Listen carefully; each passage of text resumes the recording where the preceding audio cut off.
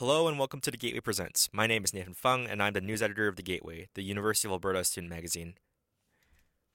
Today we have a story that has to do with faith and discrimination. So, my name is Mark Guevarra. I'm a sessional instructor at St. Joseph's College. I've had that position for over 5 years now. I've taught 4 courses through the years, but mainly Introduction to Bible, CHRTC 100, and Theology for Teachers, CHRTC 250. In addition to being an instructor at St. Joseph's College, Mark was also a pastoral associate with the Catholic Archdiocese of Edmonton. That was until February of this year when he said his employers did an internal investigation on his same-sex relationship and fired him for that reason. We sat down with Mark to talk about his experience 7 months after it all happened. Okay. And you also run safe spaces for LGBTQ Christians, right? That's right. So, almost a year ago, I formed a group called CORE, which stands for the Catholic Outreach of Edmonton, LGBTQ plus CORE. And it was a composite group of people that I've met throughout the years that felt a need to have a support group for LGBTQ plus Catholics, whether they're people who are, former students of mine, or people in the community, family members that were connected to me.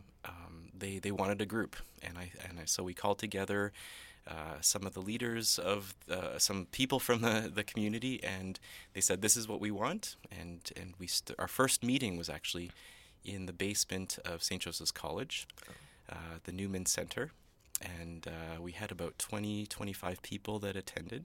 We had a nice little service. We read scripture. We had discussion. We had time for chatting afterwards. So we meet every month, the fourth Sunday of the month, and we've met at the university. So after St. Joe's, we kind of got kicked out, and then we met at the Interfaith Center upstairs here in the sub for about 4 months. And then in February, when I was fired, we felt that we needed a safe space, and so we reached out to the Pride Center, and they reached out to us, and they offered the Pride Center as a meeting space. So we've been meeting there since February. Okay.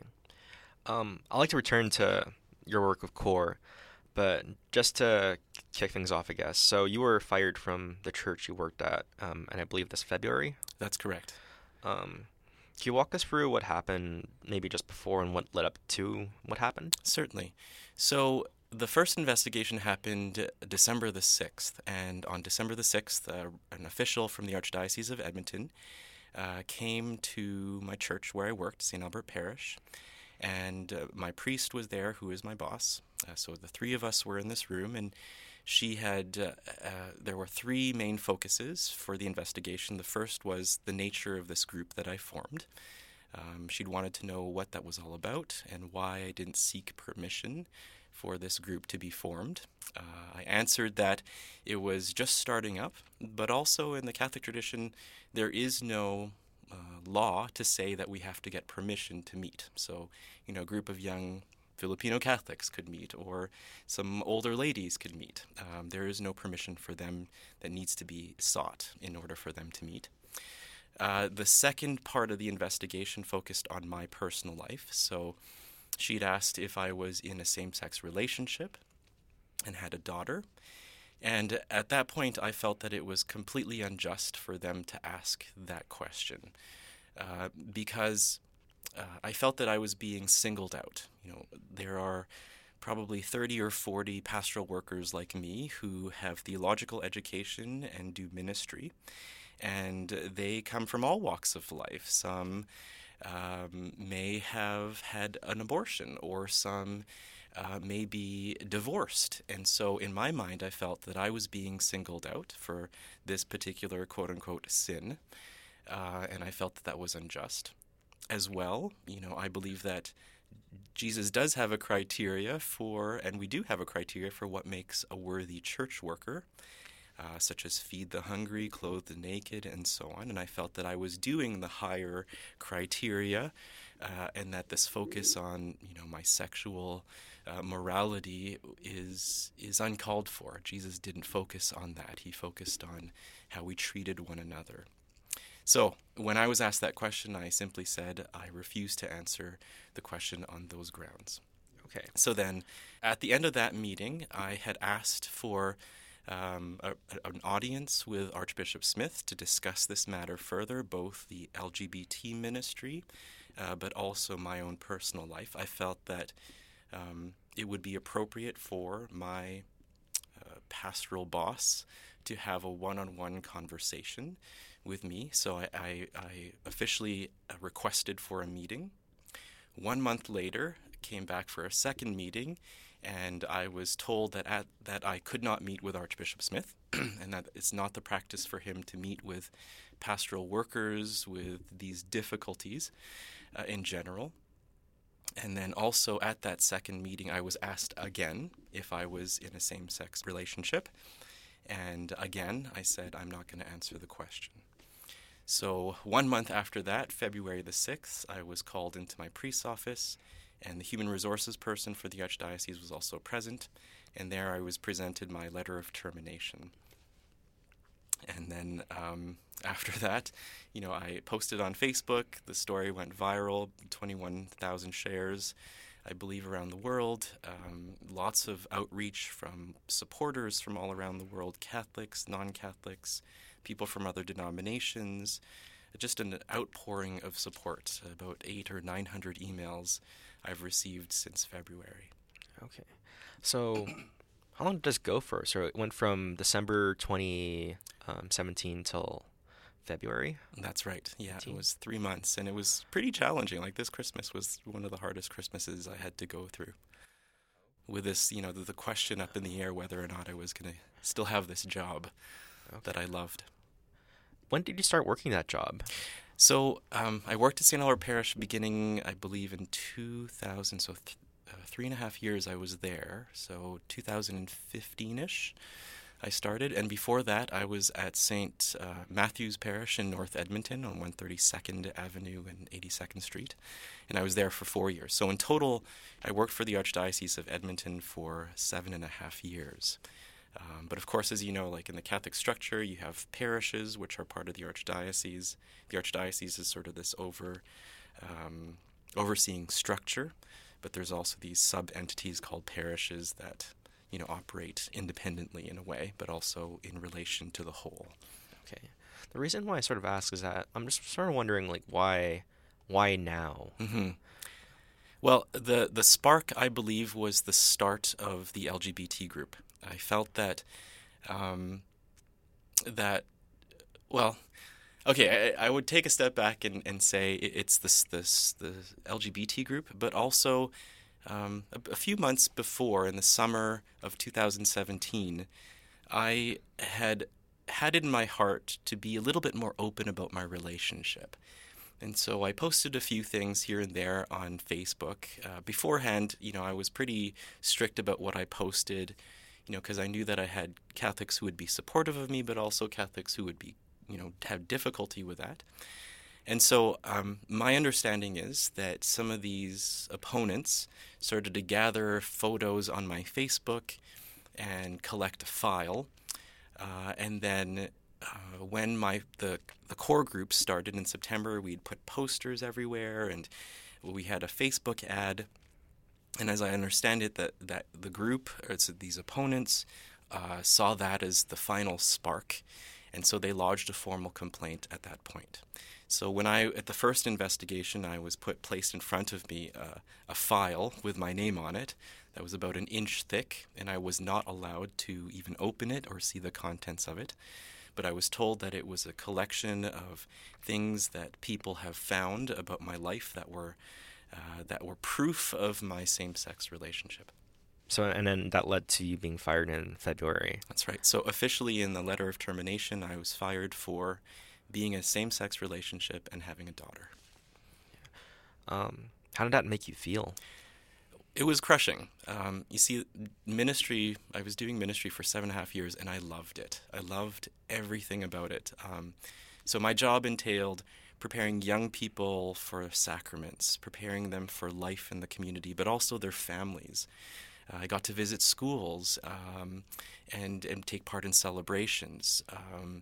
So I encountered everyone from, kindergarten all the way to senior citizens and helped them re-engage with their Christian faith to become aware and active.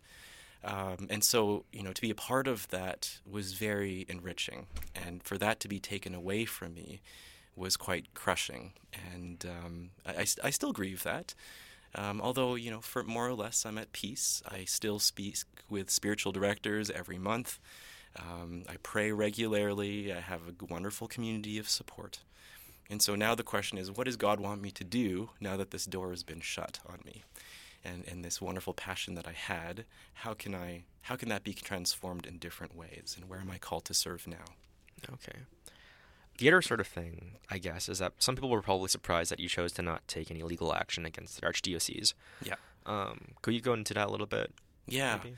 That was a difficult decision to have to make.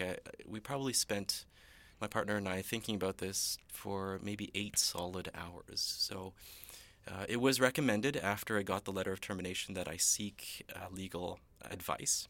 So I saw 2 lawyers in the city, and one was very, very enthusiastic to take the case on, as it is high profile, and both of them had talked about how this is sort of uncharted territory, and it would require a tremendous amount of effort, because it questions a lot of fundamental beliefs we have as Canadians, and freedom of religion and the individual rights and so on, as well as other theological issues. So they would have to bring in theological experts and see, what their take was on that.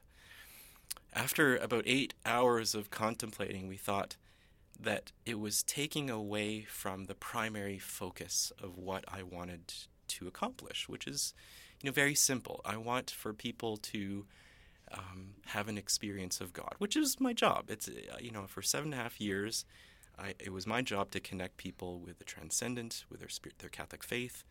And so for me to focus on this legal action took away from what the heart of what I wanted to do and what I heard the people wanting, which is to have this connection. So I said, okay, let's not do this.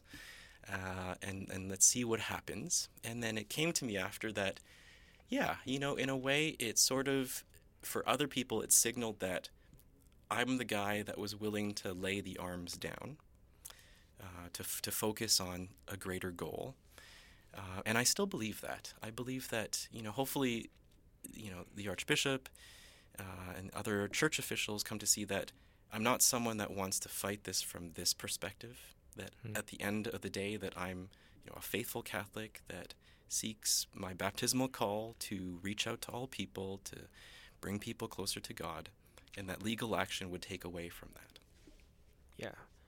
So it's been, I believe, almost half a year at this point now. That's right, about 6 months. Yeah. And you said you've made peace with what's happened. But what are some other things that may have changed in the months since? Well, one of the, 2 big questions that come up for me is what's next?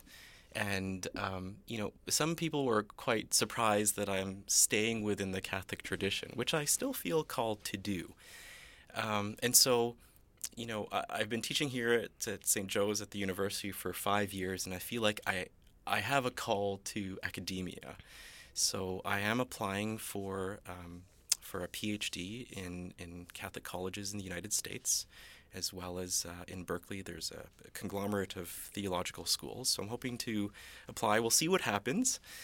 So that's the first, call. The second call is sort of, am I still, throughout the months, I've been reached out to by people from more inclusive Christian communities, like Anglicans and United Church and even Old Catholics, as well as the women priest movement in the Catholic Church. And they've reached out to me and say, well, you have a place here, and there are people here that you could potentially serve. And so that's also in my heart and in my mind in terms of what I'm called to do next. But for now, the thing that keeps bubbling to the surface is, work within the academy, add to the knowledge of queer theology in the Catholic tradition. It's still fairly new. As I understand, there's only a handful of queer Catholic theologians in the world. And this whole topic in itself is also fairly new. So I want to be able to provide some insight as a pastoral worker, but as someone also in the academy to contribute to that knowledge. I think that's it for my questions. Is there anything else you want to add? No, this has been this has been a blessing to be able to just sit down and chat and share my story 6 months after the fact, and to be able to share that, as a member of the University of Alberta, as part of this community, I'm alumni here as well.